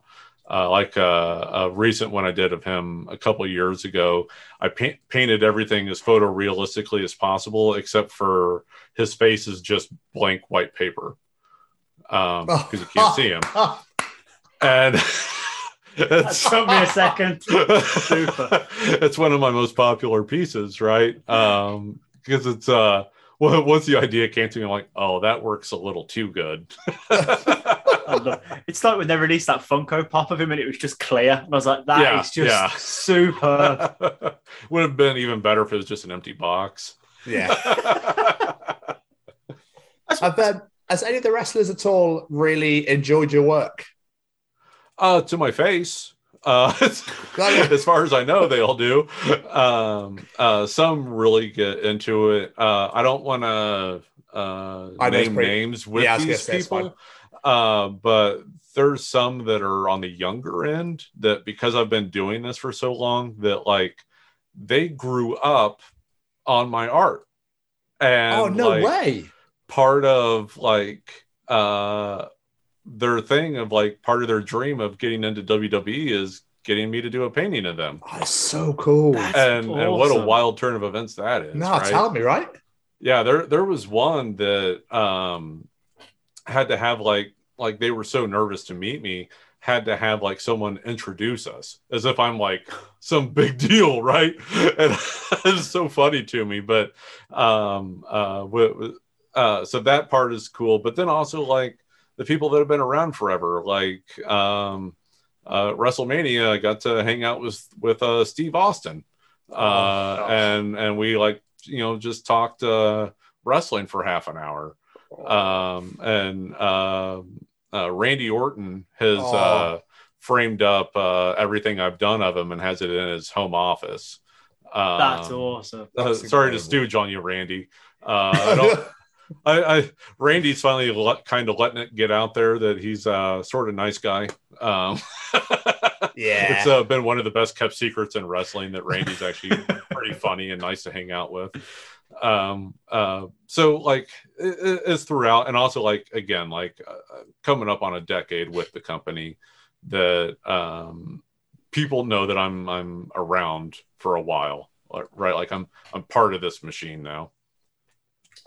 I bet going back when you're watching it at 18 years old doing laundry in your mum's house that you thought you didn't think ever this is where you would be now, hanging out with Stone Cold Steve Austin for half an hour at WrestleMania backstage. At that time, I still thought I was going to be drawing Batman. I can't imagine. I can't imagine the past 10 years how many pinch yourself moments you must have had. Like, is this happening? Like, it's nice that my wife gets to be there with me. Yeah. Like she gets to experience that side of things. Like for me, like I so get in my own head, and this is a thing that I totally did to myself, but like I view all of them and everything as like co-workers, right? And like you don't want to freak out and be a fanboy when you're working with someone that you're at the same job with, right? Even though it's the Undertaker signing my artwork, or Brock Lesnar, or Ric Flair, even. Like in those moments, I'm just trying to, like have a little bit of small talk with them and while they're signing for me, and then we all go along with our day. But then like my wife is like, that was so awesome. It's like she fanboys for you. Yes. And the superstars especially love having Katie around, because like she's there like really amping them up. Like she gets along with the lady wrestlers especially, and they love just having like their own kind of like Flava Flav hype man with them right there. But then me, I'm trying to be Mr. Super Professional, and meanwhile it's like when we get back to the hotel or we're in the car and I'm like, so that was pretty cool, right? And she's like, oh my god, honey, that was amazing. It's when she starts to go to the ring and be like, no, okay, wait, okay. She was actually in the No Way Jose Congo line once. No way. That's amazing. Yeah. The talent relations guy like came up and was like, okay, we're short one, and like it was like a dream of hers, but like she didn't want to say anything, right?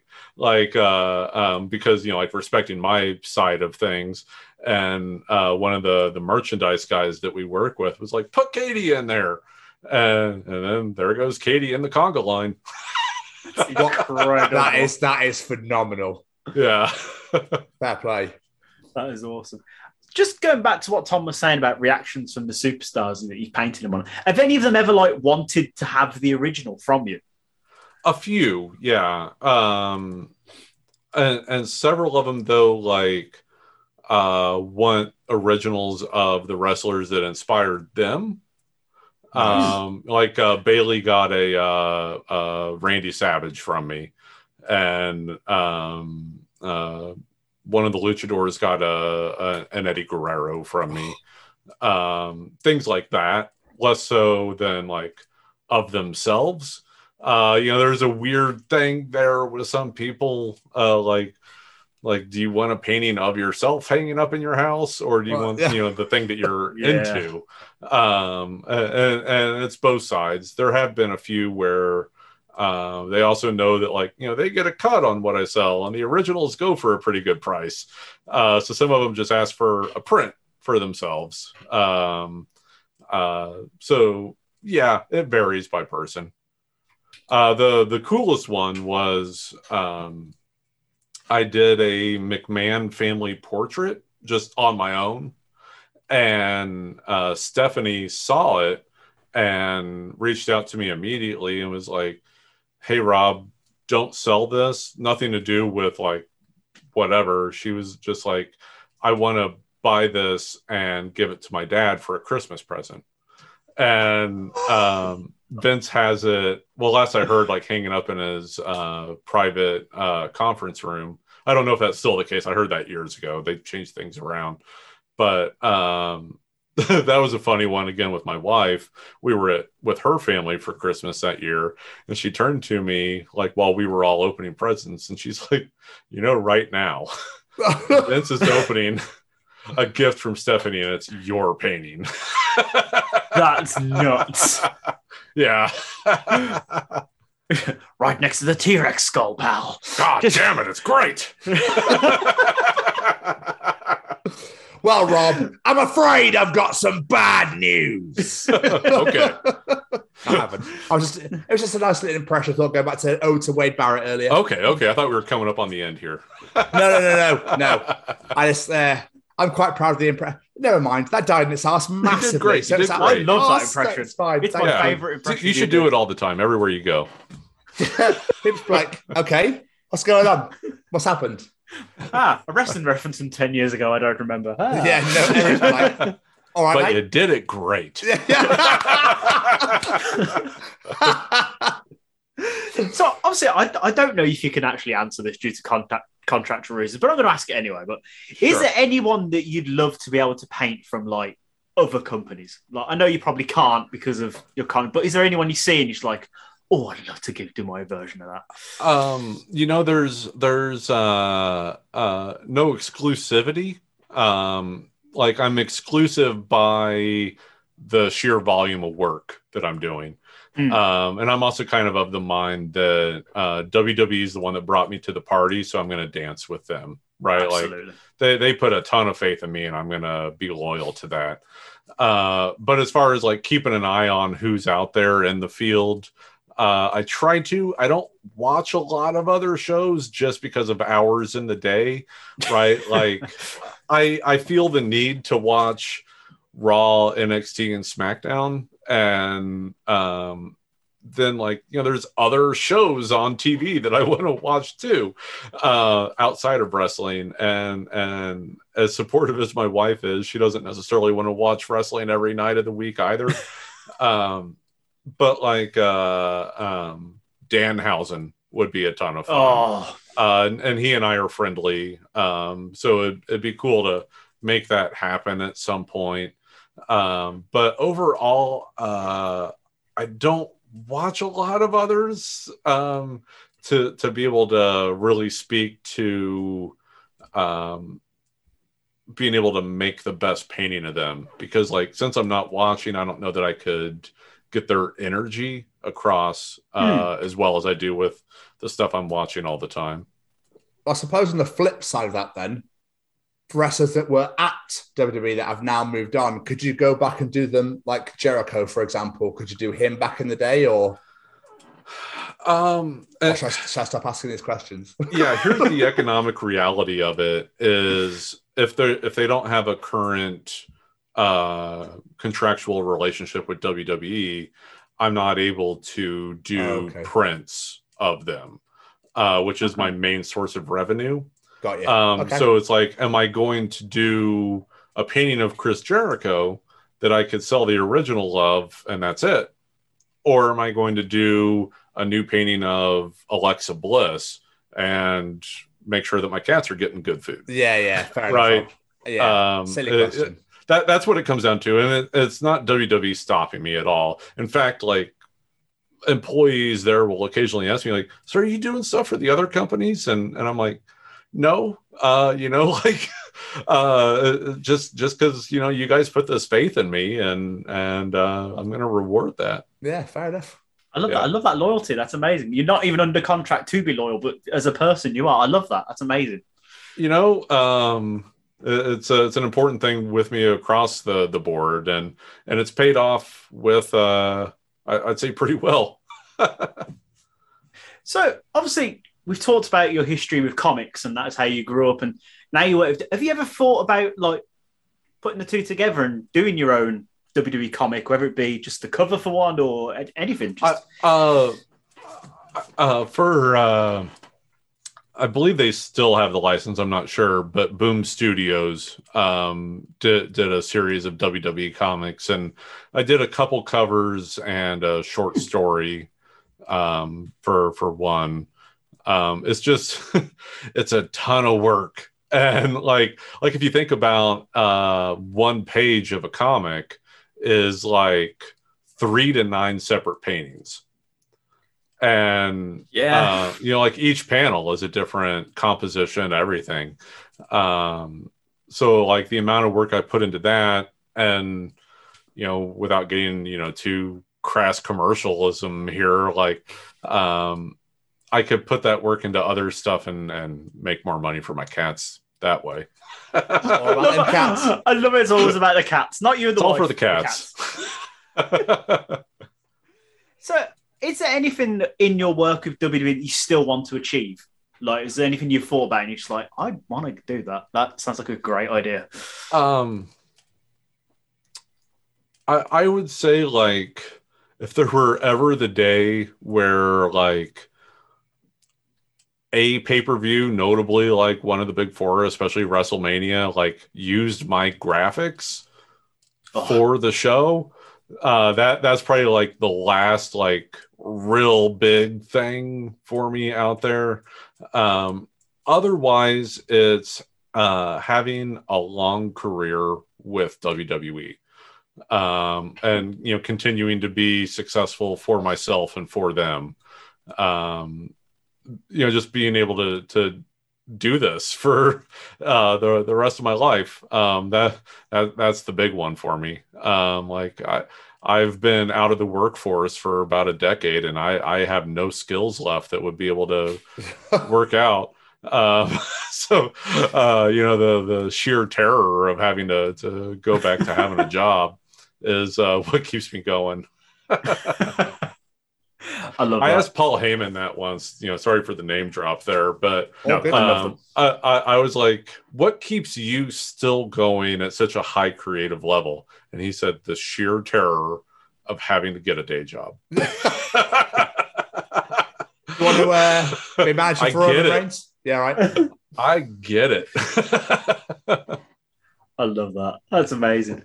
He's definitely dream guest of mine. Oh, yeah. So ask a question and then sit back for an hour. Exactly. That's exactly what you want. Dad, sorted. So what's next for you then, sir? Have you got anything you're working on at the moment that you're allowed to talk about? I've got like a new painting that comes out every week, every Sunday. The one coming up is of Edge's entrance at this past WrestleMania. Like there were people like tweeting me as it was happening, like, Rob, you're painting this, right? So excited for that. And then there's like behind the scenes boring business stuff that's only exciting to like me and the people in WWE, that I'm pretty excited about. But otherwise, yeah, like just continuing to put the best work out possible every week. Like it really hit home to me, like the whatever importance that I have, like, 'cause I mean, ultimately, like in the grand scheme of things, what is important? But during the lockdown, when WWE was off the road, everything that they put out, no matter what it was, reminded you that there's a pandemic happening, right? Like there would be no way to do pro wrestling without it being a reminder that there's a pandemic happening. Like if you had a crowd there, you'd be like, holy crap, why do you have a crowd there? Yeah. Without a crowd there, you're reminded why there's no crowd there. You bring in a crowd with masks, you see everyone with the mask on. But with my paintings during that year, it let people still experience wrestling the way that we all fell in love with it.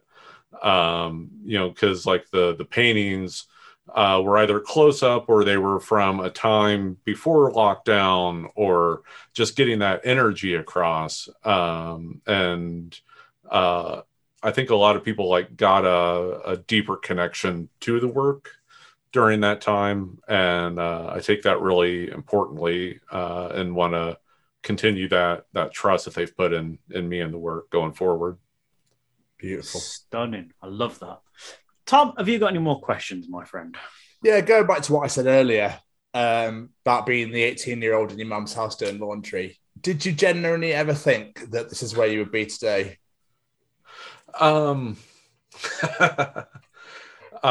far as being a successful working artist, yes. Because you don't go into this wanting to do it full time and not plan for that. Yeah. Right. That it would turn out this way, there was no way of me knowing that. Like the way of wanting to get into art that I wanted didn't work out. But everything that I learned from those years of doing that put me into the place to be able to do what I'm doing now. So as far as like being able to make a full-time living, which is how I describe being successful, just being able to cover expenses. Yes, I was planning for that. There's without getting too egotistical, I'm a Midwestern American. We're very humble about stuff, or we try to be.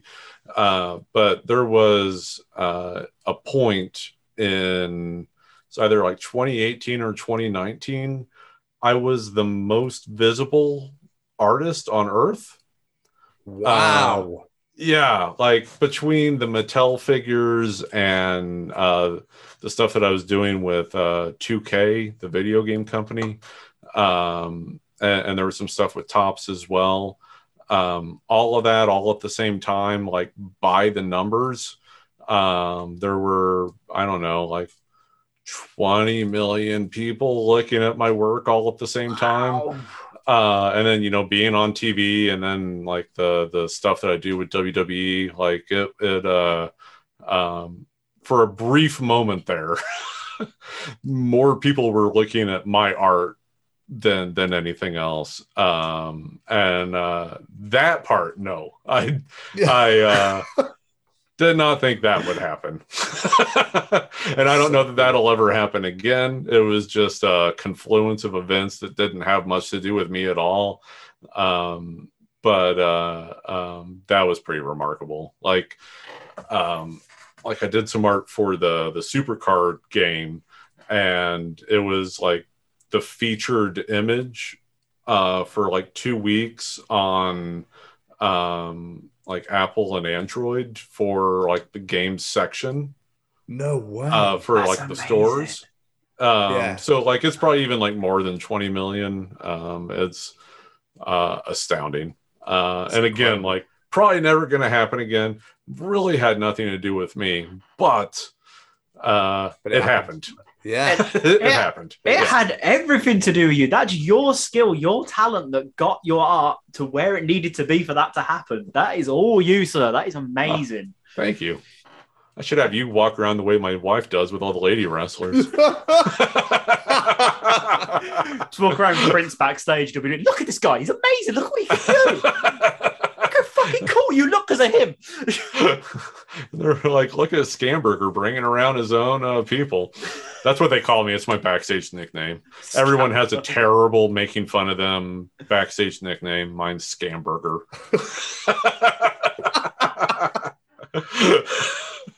Brilliant. Rob, this has been so much fun. I've absolutely loved this. Thank you so much for doing this. Thank you, guys. Appreciate it. Thanks for having me on.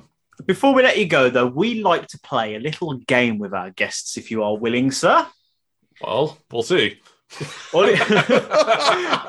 It's called the quick fire round. We ask you 5 questions and you simply answer them as quick as you can. Okay. And you're going to know the answers because it's all about you. Okay. Nice. I'll try. Start with nice and easy one. Favorite pizza topping? Mushrooms. Oh, really? Beautiful, man, you. Okay, fair enough. I love me mushrooms. I'm a mushroom fan. Yeah. Not the legal kind.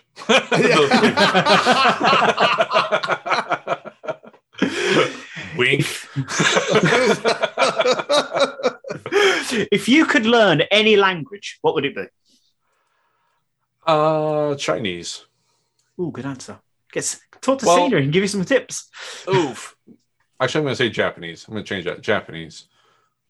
Just so that I can buy manga untranslated. Yeah. Okay. Genius. Yep. If you could travel to the past or the future, which would it be? Well, I talk about therapy I talk about the past every week in therapy, so I feel like I'm there all the time anyway. So I guess the future.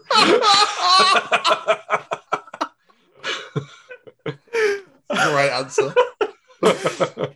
If you were to have a movie about your life, who would play you in that movie? Boy.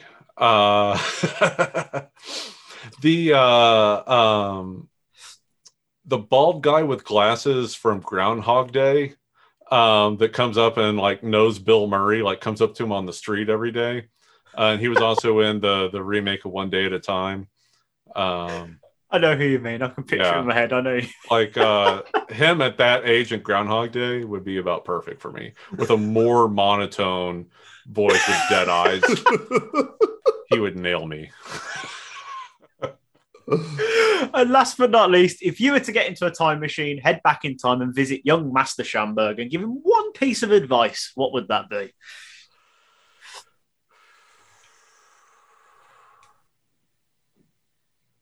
Trust yourself. Oh, I like it. Nice. Like it very much. Rob, this has been unbelievable. Thank you so much for taking the time out to sit down with us. We really, really appreciate it. And I've thoroughly enjoyed it, sir. Yeah, thank you. And the listeners don't know this, but I accidentally missed the first time we were supposed to do this, and I just publicly again want to say I'm sorry. And the reasoning was so dumb. I just got caught up in a Lego set I was building, and I completely lost track of time. It was so dumb. I'm sorry, guys. 110% forgiven. That is the best reason to miss a meeting. It was the bonsai set, man. It's so cool. But I'm so sorry. It was so unprofessional of me. It's not who I am. Good. I'm sorry. All good, my friend. All good. Before we let you get out of here, though, do you have any plugs, websites, anything you want people to go check out? Sure. Every Monday on WWE's YouTube channel, there's Canvas to Canvas, where you get to watch me make that new painting that I put out each week. All of my prints and whatever originals are still available are at schambergerlabs.com. That's SCHAMBERGER labs.com. And also I've got a weekly newsletter that is like outside of my art, my favorite thing that I do. That's robschamberger.substack.com to go subscribe. I really enjoy doing that. There's like free and paid versions, but the free version is still completely great. Also, we have signed prints available on WWE Auction, and prints and a few t-shirts up on WWE Shop. Incredible. Incredible. Where can they find you on social media? Because your Instagram is definitely one to follow. Oh, thanks. Twitter and Instagram both is at Rob Schamberger. Again, ROBSCHAMBERGER. Superb. Everyone go give Rob a follow and go buy a print because they're amazing. Thank you. You're right. right now. Rob, thank you, man. We honestly, this has been great. Enjoy the rest of your day. Yeah, and thank you so much for being here. We really appreciate it. It was a blast. Thank you. Yeah, it's been amazing. Rob. Thank you so much, Rob. Take care, sir. Thanks. Enjoy your days. You too, man. Bye-bye. Bye. Bye. Just an incredible conversation. And I found it personally really inspirational and motivating as well, especially that line about Mad Men. Yeah, it's great. I just think that it's amazing that if you really, life's about taking risks, I think. And you go, well, I really don't want to work in a 9 to 5 anymore. This is not for me. I don't want to do this. How can I achieve my dream? How can I do the thing that I want to do, the thing that I love, and get paid for it? And actually bring the revenue in so I can look after my family. I can feed my animals, that sort of thing. It's amazing. And it's what I'd love to do for this show personally. Absolutely. So, but yeah, we hope you guys enjoyed it and hope you enjoyed listening to it as much as we did recording it. Rob, thank you ever so much again. Mr. Stevens. Yeah. It's only audience participation time. I love it. Ladies and gentlemen, it's time to participate in Jamie's participation challenge. This week I said, you know the phrase, ta-da, as the dictionary says, an imitation of fanfare. Well, this week I ask, what would be the most unusual moments or times to use that phrase? Ejaculate inside of your partner? Genuine story. A friend of mine told me a story about his brother. He was with his fiance, and they actually split up over the fact that as he arrived, he went, "Pikachu, I choose you!" And she went, "I never want to see you ever again." I mean, part of me is like, can you blame her? And then another part of me is like, that's fucking brilliant. Like that. Yeah. It's a time and a place, I think, and you know where you could do stuff. I personally don't agree with shit like that, but it was very funny. Just the whole sheer why? Yeah, just why? But it's a genius of it as well. It's just So that's the other thing I could think of. I never was like, typical fucking bloke. Of course, you're going to talk about ejaculation. But I suppose if you got amputated. Would be quite weird. The arms up there just go, ta-da! No arm there anymore. That'd be my answer. Superb. My answer is part of one of someone else's answer, so I'm going to leave it for them. Let's go. Matt Rose. He's pretty much along the same lines as you. In fact, he messaged me beforehand and went, "My answer is a bit inappropriate. Can I say it?" And I was like, "You damn fucking right you can." And it simply says, "I'm about to ta-da!" Hope Wright says, "After giving birth, ta-da!" That's great. That's a great one. Gilbert Jaggett says, "After flipping the switch on the electric chair, ta-da!" Oh my days. That's I don't know how I feel about that one. Jesus Christ. Becky Westwood says, "Imagine being at a funeral and the body just pops up and goes, ta-da!" Abby Lloyd in one of my favourite answers, when you've done a massive stinky poo in a public toilet and there's a queue waiting to go inside. Oh, I should not flush that shit, literally. Just walk out. Ta-da. I suppose it'd be a bit weird if you had it in your hand and chewing on it. Oh, let's not go back to that again. Nikki Loveland. Nikki Loveland with the answer I was going to say. As you hand in your resignation letter. Oh, yeah. Ta-da. Brilliant. And last but not least, he's our good friend. He's back yet again. It's only Mr. Ryan Williams. We love Ryan Williams. We absolutely adore this human being. Ryan Williams says, when I was in my 20s, whenever I wasn't in public, I liked to be naked. I told one of my girlfriends at the time, and she was indifferent to this information. So when I brought her to my place for the first time, I immediately disrobed and just went, ta-da! I wonder why I never went on a second date with her. Oh, Ryan. You peaked too early, son. That's what it was. She was too scared of that monster. That's what it was. You don't jump straight into the nakedness on the first date. Fuck. And his second answer is possibly my favourite fucking thing. I love this one so much. It says, my friend, when he announced that he was gay to his super religious parents, he kissed his boyfriend in front of his parents and went, ta-da, I'm gay. I applaud you, sire. That is heroic. I love that shit. Fucking beautiful. Absolutely stunning. Thank you, everybody, so much for getting involved in Jamie's participation challenge. We really, really do appreciate every single one of your answers. It means the absolute world to anybody. If there's 5 answers or 15 or 25 or 25 million, we love every single one of you. So thank you ever so much. But of course, if you enjoy Jamie's participation challenge and Callum's teachings and Tom's journal, the interviews and all the shit we talk at the beginning, then you enjoy the other 38 editions of the Chronicles of Podcast. That's right, 38 editions now. That's not including our wonderful hashtag WBW way back Wednesdays. They are available Spotify, Google, YouTube, Apple Podcasts. Search the Chronicles of Podcast and you will find us there. Hit that follow, hit that subscribe button, hit that bell, and comment as much as fucking possible. Please come and leave us some reviews. We would really, really appreciate your honest feedback on how we could grow the show. What parts do you like? What parts do you not like? Is there anything we could do to change, to make it more suitable for more people if you want to recommend and go, but I don't like how Ginger Tom is, or, I don't know, Jamie's glasses are a bit too square.